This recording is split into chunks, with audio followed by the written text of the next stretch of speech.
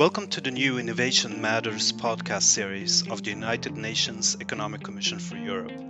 Innovation Matters aims to engage leading experts on a range of topics to explore how innovation could drive sustainable development in Eurasia and beyond. Our episodes explore ongoing trends, opportunities and challenges, such as the fourth industrial revolution, the sharing economy, the circular economy, autonomous vehicles, and digitization.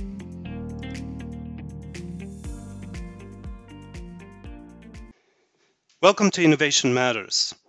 Today's topic is the digital economy, its nature, implications, potential, risks, and what this all means for the role of innovation policy and governance more broadly.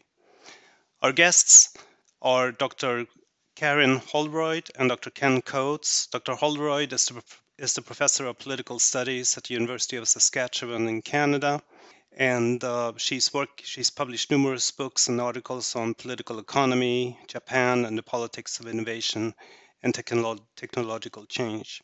Professor Coates is the Canada Research Chair in Regional Innovation at the Johnson Shayoma Graduate School of Public Policy at the University of Saskatchewan. He has a PhD in history, and he has served as a senior administrator at universities across Canada and in New Zealand. And he was also the Dean of Arts at the University of Waterloo, where he was instrumental in setting up the Stratford School of Interaction, Design and Business, and he has also published widely.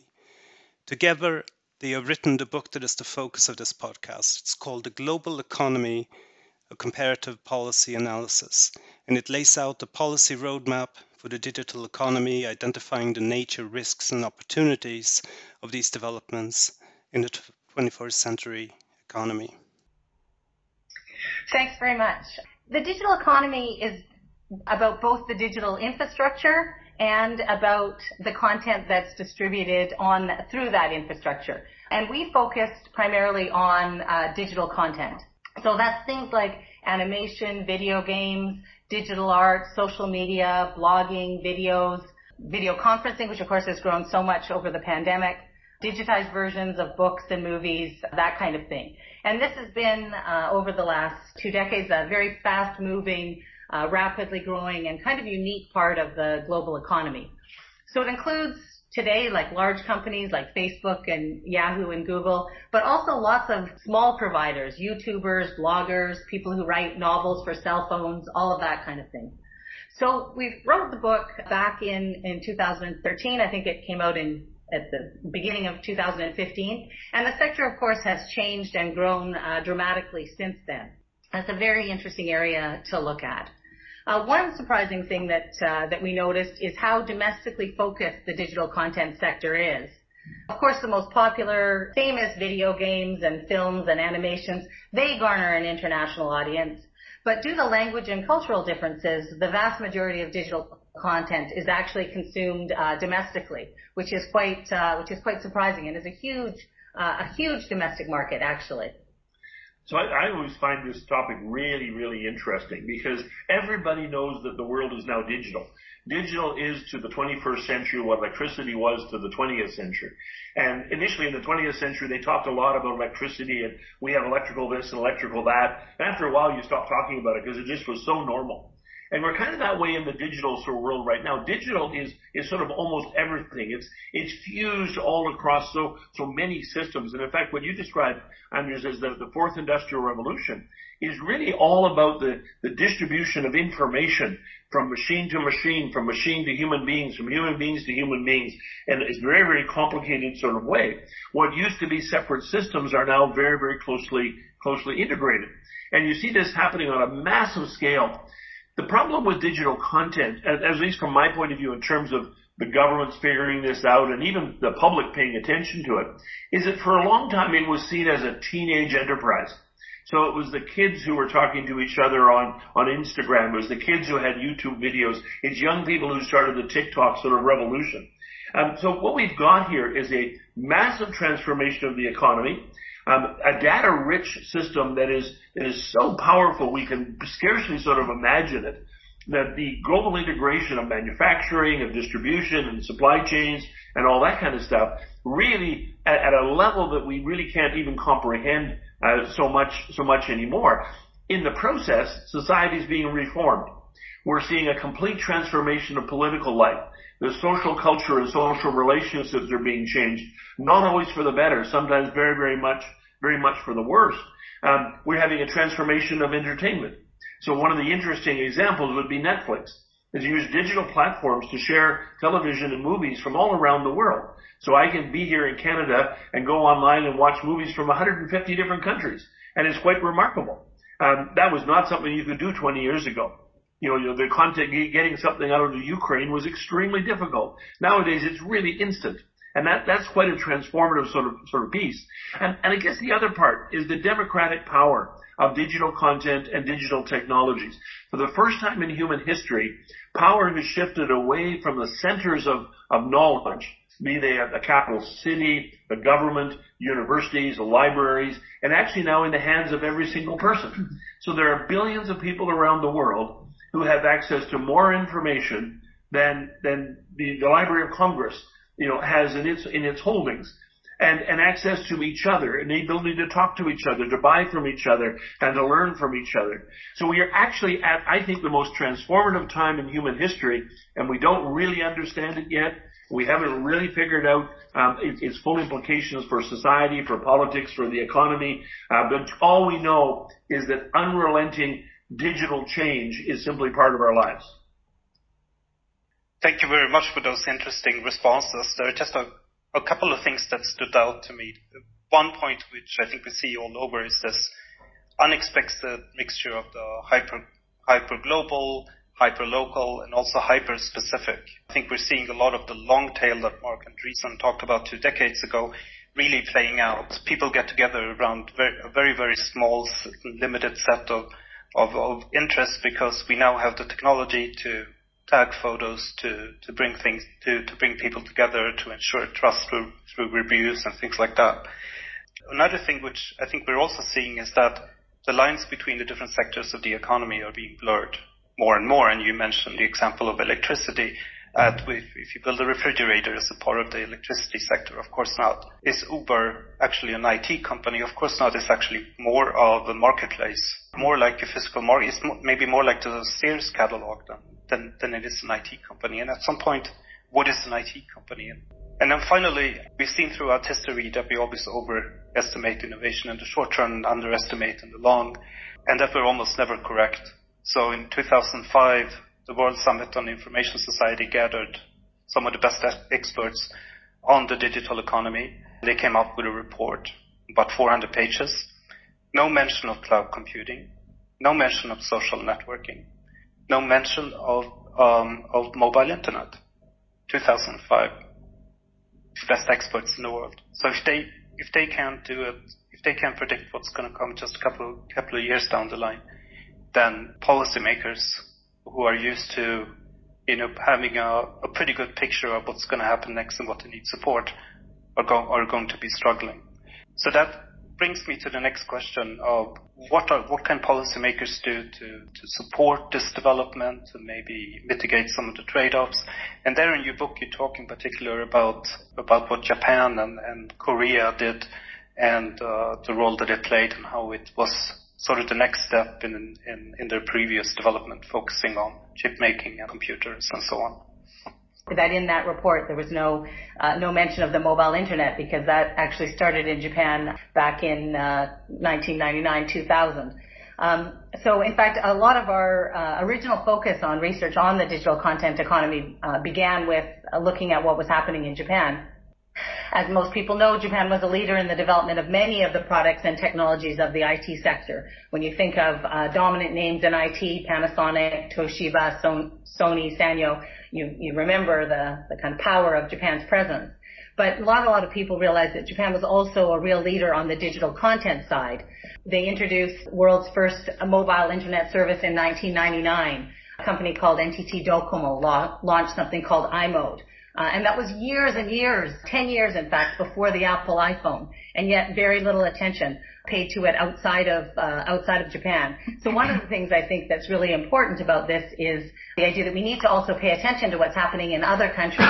So very interesting, as I say, that there was no mention of the mobile internet when it was actually already expanding and growing in Japan from 1999 on. Japan's been a major producer of animation and manga, the Japanese cartoons, but a world leader as well in video games and video game technologies, but also in digital applications. So when they launched iMode, they also launched a range of different kinds of apps for the iMode phones. First digital art sales were actually you could buy a subscription where a cartoon would be sent to your phone every day. So you paid something like the equivalent of $10 a month, and every day you got a little different cartoon. The beginning of what's now kind of digital art sales, but happening 20 years ago.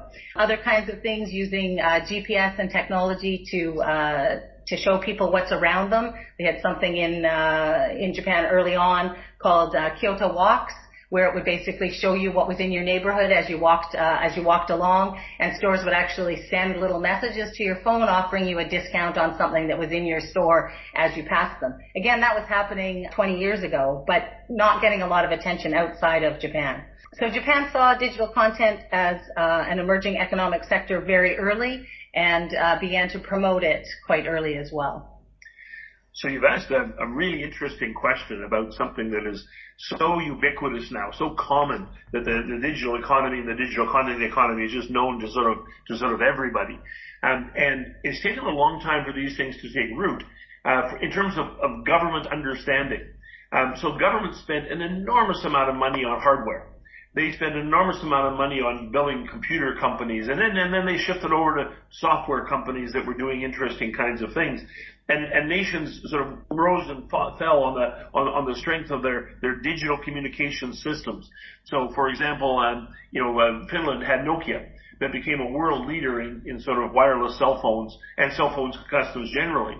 Canada produced BlackBerry, which for years was more prominent than the iPhone. And it brought in, intermobile email, mobile internet, and things of that sort.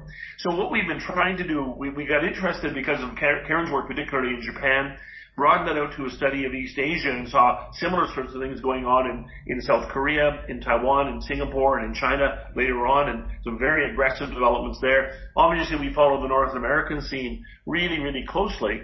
And North America is an interesting place because it's dominated so much. When you think of Amazon and Google and Facebook and Apple, these are all American companies that are some of the biggest companies in the world, biggest companies in the history of the world in terms of market capitalization, how much they're actually worth.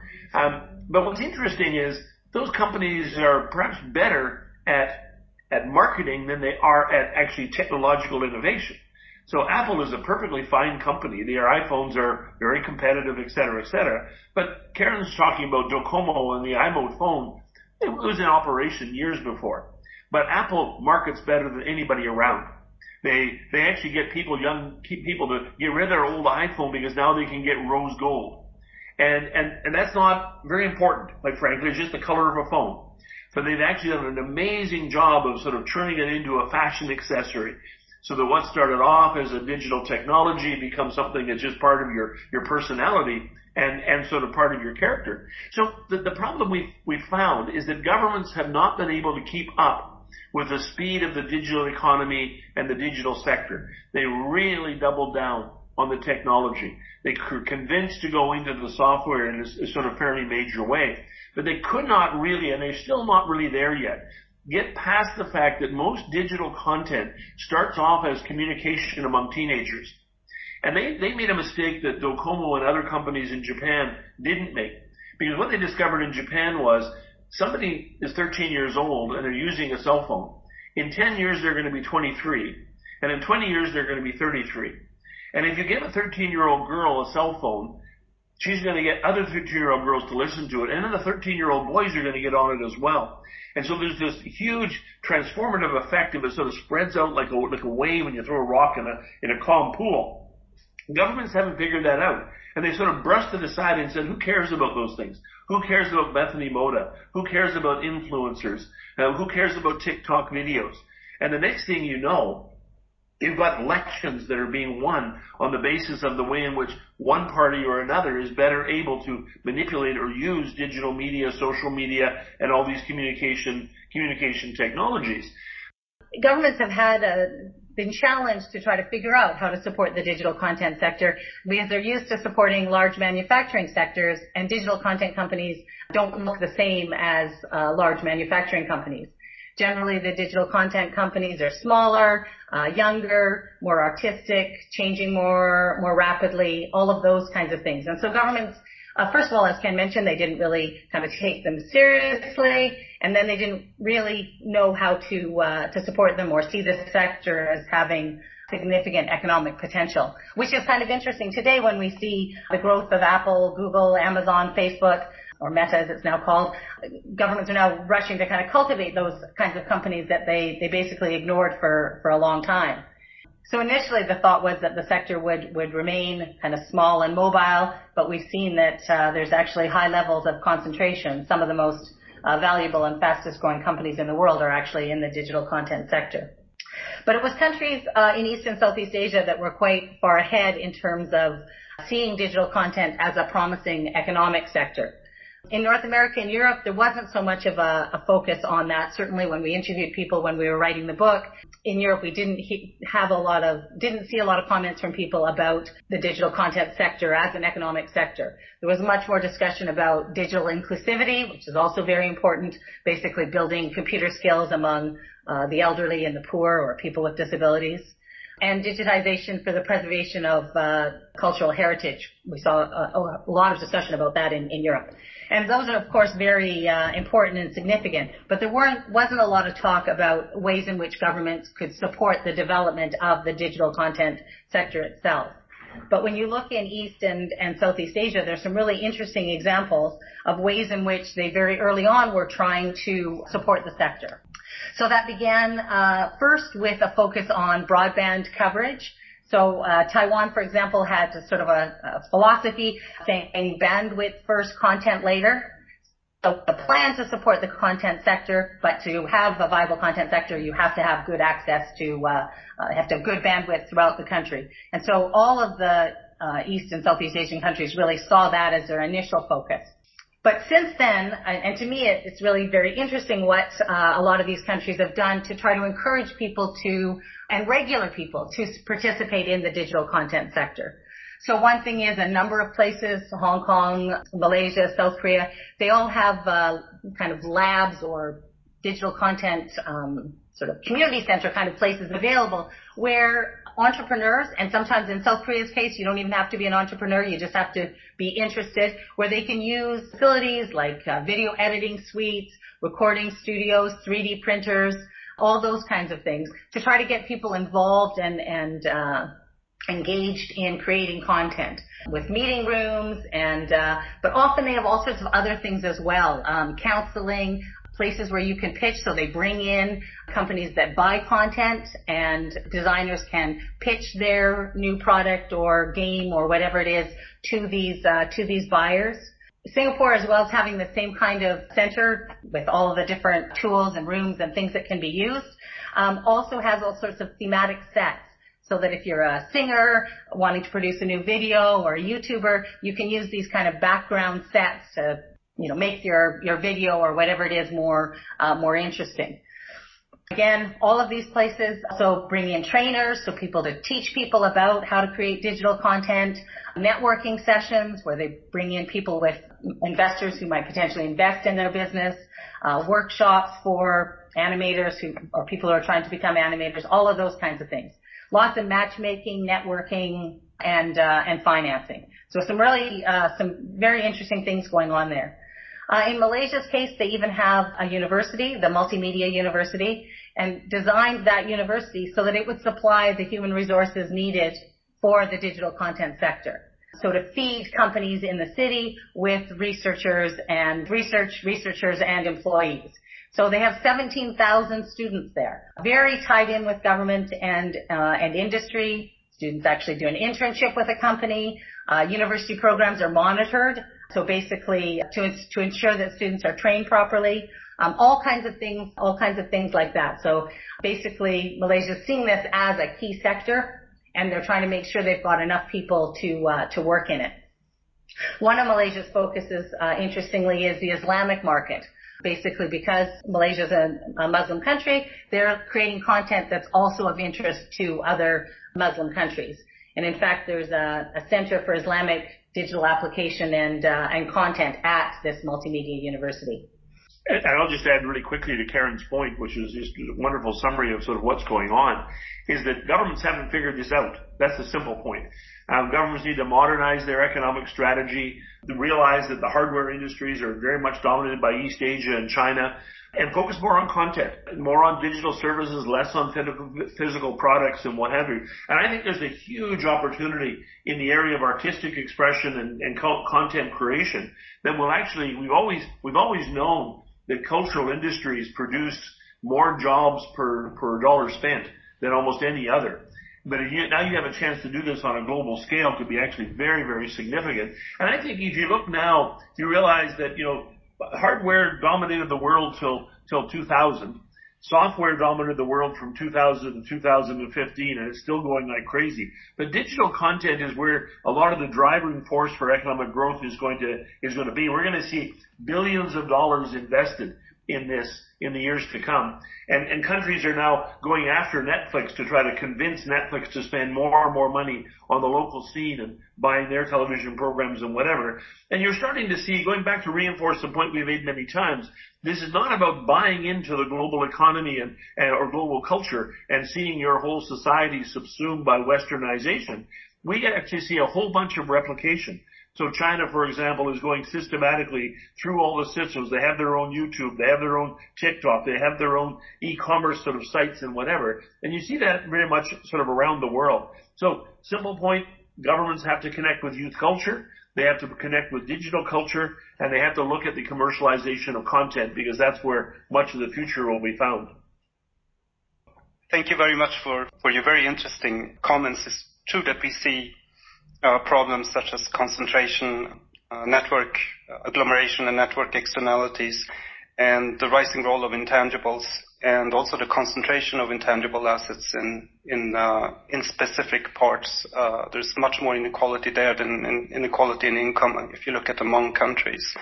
So is that a problem or not? It's not clear, but it's definitely a trend.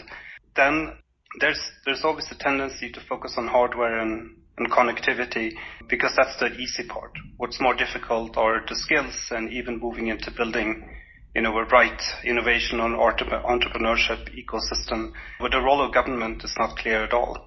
But our countries are trying it. I think with all the countries we're working on innovation features very high on the agenda. It's not often a very broad view of innovation. It's sometimes very focused on sexy startups, the way they are imagined, and frontier technologies, rather than, what you could do by, for instance, in healthcare, just by using platforms better and existing technologies, just by reducing transaction costs. There's less attention to that. So governments are struggling a bit, and especially in view of all of the issues that are coming up in terms of how do we regulate this, how do we avoid some of the negative sides that always comes with new technological development, how do we maintain the positive sides, for instance, how do we enable trade with data, because data is very valuable, while at the same time make sure that there's enough data privacy. All of these questions are coming up at the same time as innovation policy is trying to promote this development in many different ways. So what have you seen and what have you learned, especially since you wrote the book? What are some of the things that are happening? Well, I've certainly seen an awful lot of change and an increase in the speed of change, so that things are being transformed faster and faster all the time. And the question you raised, and there's a regulation, is a really, really important one, because quite frankly, the genie's out of the bottle already. We've already lost that one. And if we're trying to regulate Google after the fact, we're trying to bring Facebook under control. And the reality of it is that if Facebook got under control, if we managed to bring it under some sort of regulatory framework, some other platform will pop up very, very quickly. And so the challenge we have right now is it's very inexpensive to get into the business. You can create your own digital content, create your own website, create your own apps. Very, very inexpensive. You don't have to build a manufacturing plant. You just have to sit in the basement with a few friends and you can create something really, really quite dramatic. So I think the problem is governments have to rethink their approach to economic management. This is a much smaller level, smaller scale operation. It's very different talking to a bunch of app producers than it is talking to a bunch of manufacturers. You're talking to a bunch of 20-year-olds instead of talking to 50 and 60-year-olds. And they don't operate in the same kind of way. They don't use the same business models. And then they sometimes fly way under the radar until they all of a sudden pop up and you realize you've got a company worth a couple of $100 million sitting in your backyard. You didn't even know they were there. And so it's really hard for governments to figure this out. And I think we need to sort of start from getting governments to understand what's actually sort of going on. And I'd offer a couple of other things really quickly. The impact of social media, the social impact of social media and digital content is vastly underestimated. We have seen a spike in female anxiety, teenage female anxiety that's unprecedented in world history. We're going to see some really interesting challenges. I think a lot of young men are actually in their parents' basements playing video games. They're not going to college, not going to university, and not joining the workforce. What's going to happen to that group when they're 40 years old? That is a huge problem.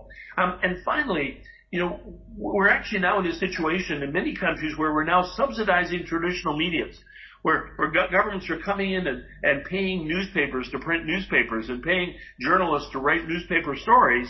Why? Well, because nobody's reading them anymore. So governments are subsidizing the old economy and ignoring the new economy. Well, why are people not reading newspapers? Because they're getting their news from Facebook. And they're getting their news updates from Instagram and TikTok and other sources.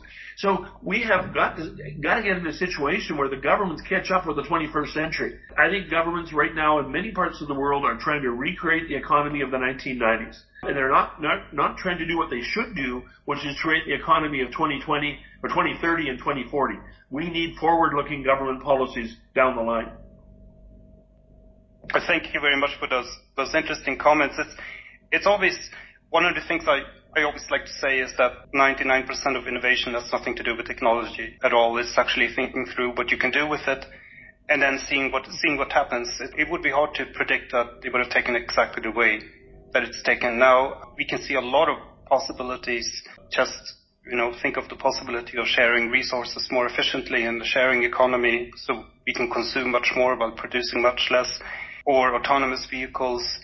It's going to take a while for regulations to catch up, but especially also for our habits and to catch up, and for other business ideas to be created on the platform. And it's probably not going to work out exactly like we have in mind, even 5 years from now. And we need governments to be able to respond to those developments and mitigate the side effects. But based on your book and our discussion, sometimes you said governments have made minimal efforts to devote sufficient attention to digital content, mostly because it's easier to invest in infrastructure, and it's something that's hard to understand and particularly difficult to predict, and maybe it's also the remit of a specific cultural sphere. But there have been some success stories around the world, as we know, and I wanted to invite you to talk about some of the ones that you feel particularly passionate about and what they show us. Thanks very much. Yeah, there are some interesting success stories.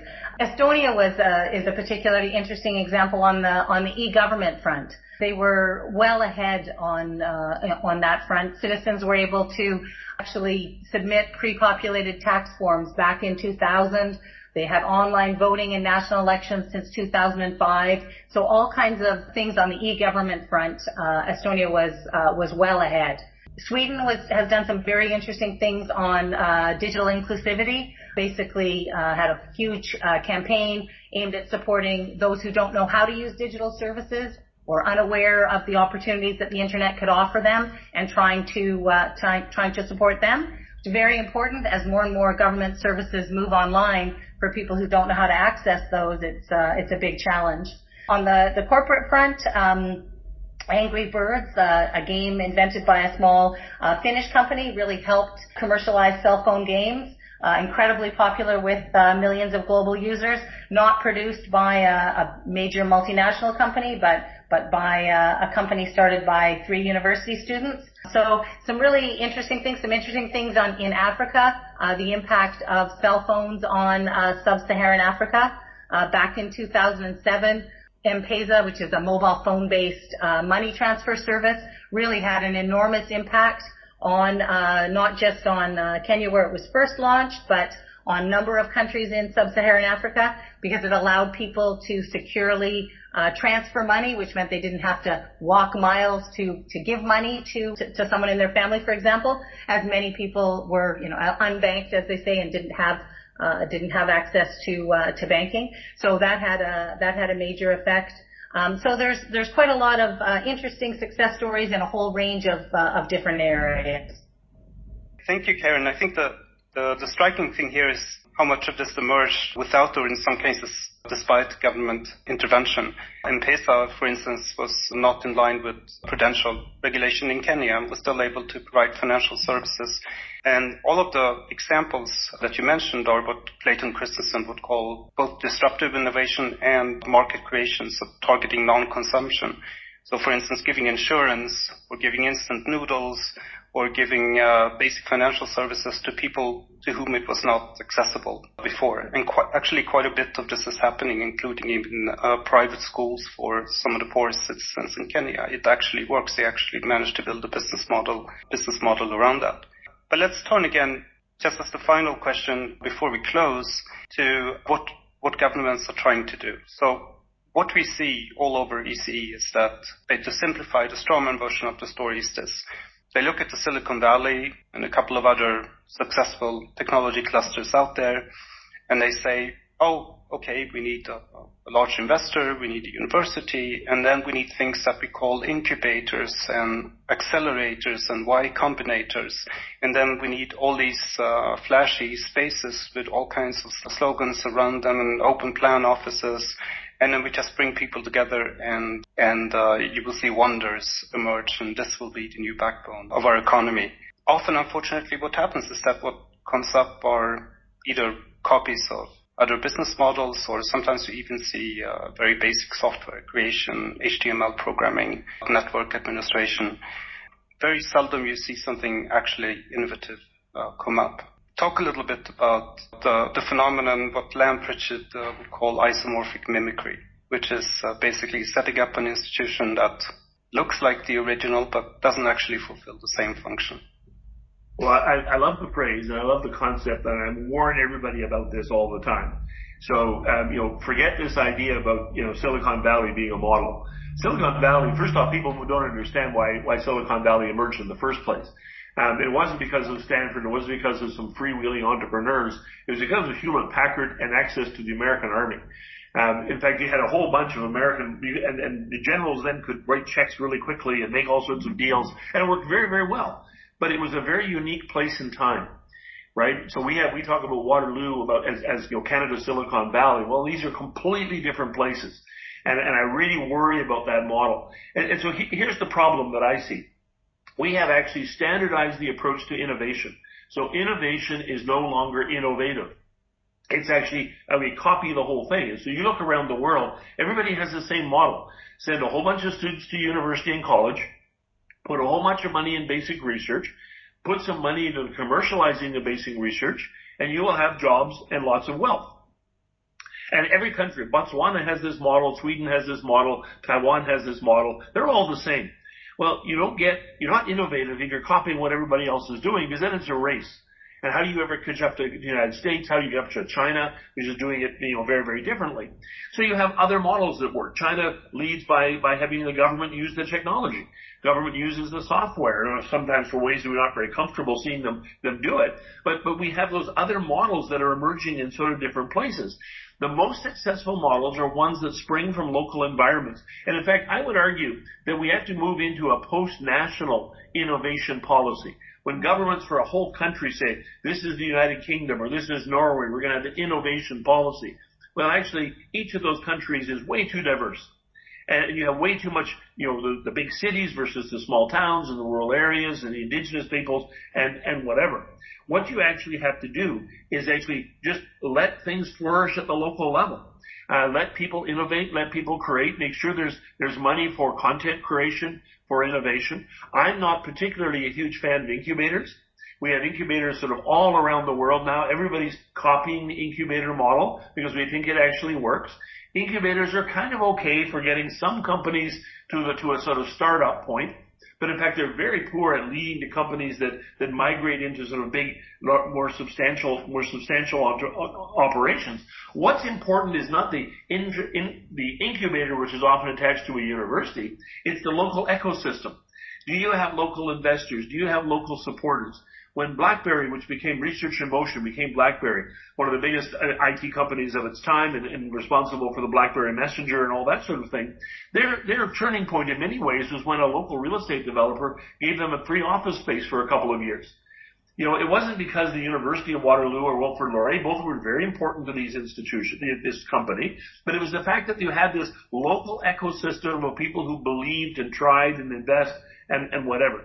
So where do I see government playing? Government can play a major role as first purchaser, as early mover. Governments are often the last movers. They wait for everybody else to experiment. But Estonia has done, as Karen's described, you know, the importance of sort of being first in there and creating an industry in the wake of what government actually does. And I would argue as well, you know, connect up with the content sector. You know, your musicians, your singers, your writers, your designers, your artists, those are the folks connected up to digital content, digital technologies. Those are the ones that are really going to drive things in the future, and those are inherently local. They draw on local language, local culture, and local tradition.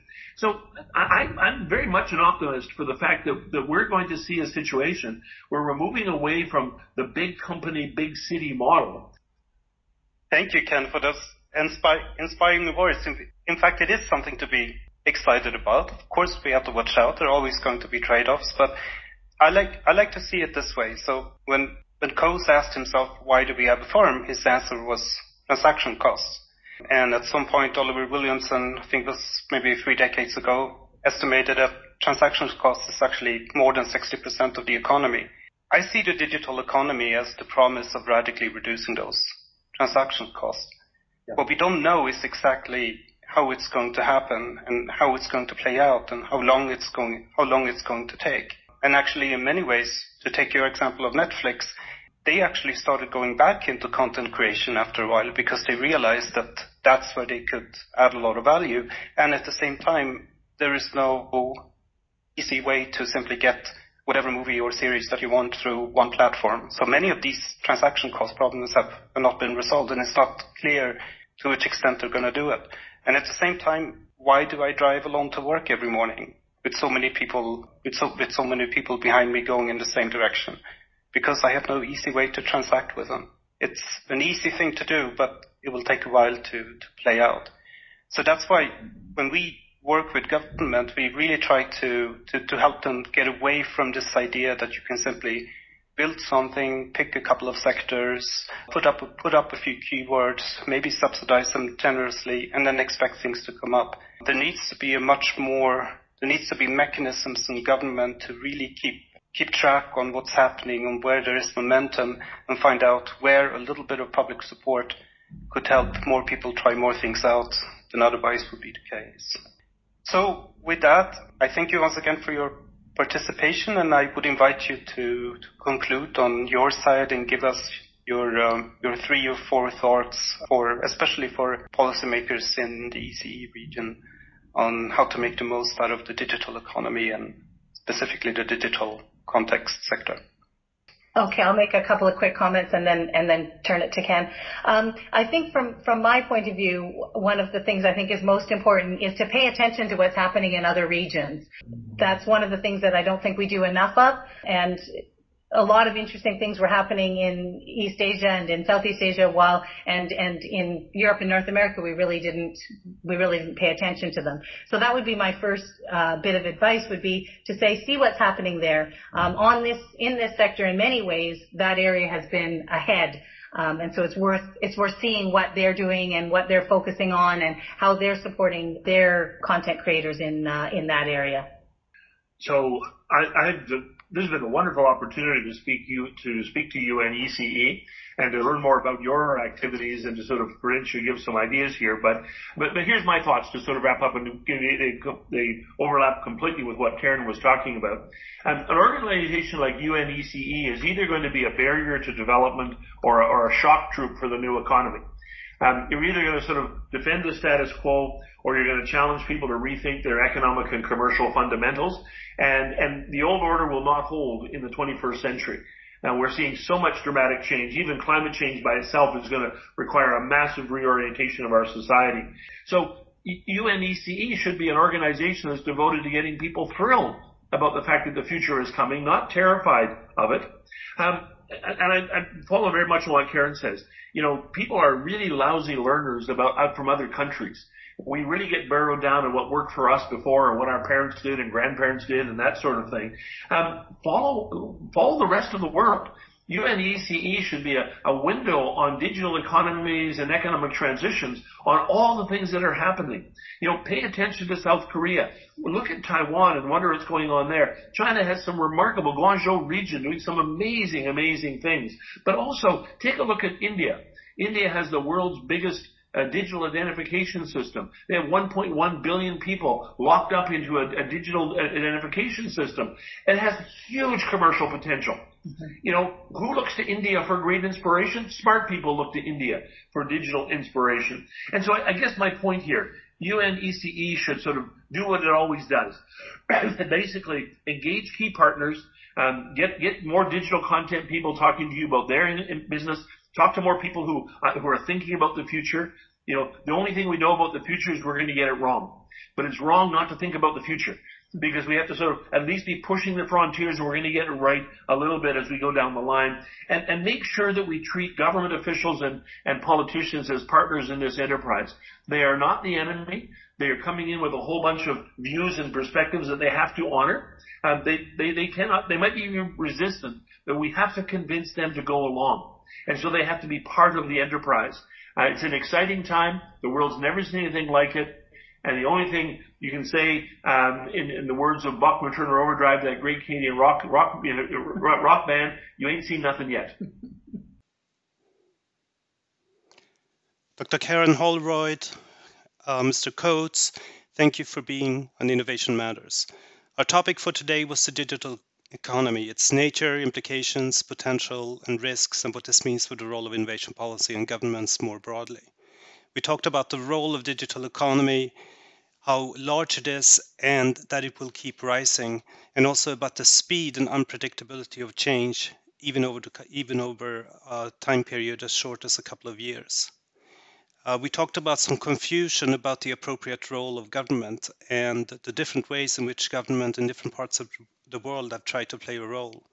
Countries in East and Southeast Asia are far in advance of other parts of the world in terms of seeing digital content as a promising economic sector.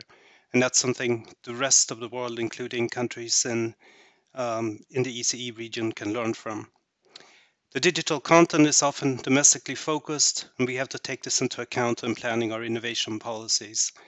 And we see the role of UNECE as helping our member states rethink economic fundamentals, inspire people, engage partners, and to help people to learn from existing practices on how to make the most of these opportunities. Thank you very much. I'll see you next time.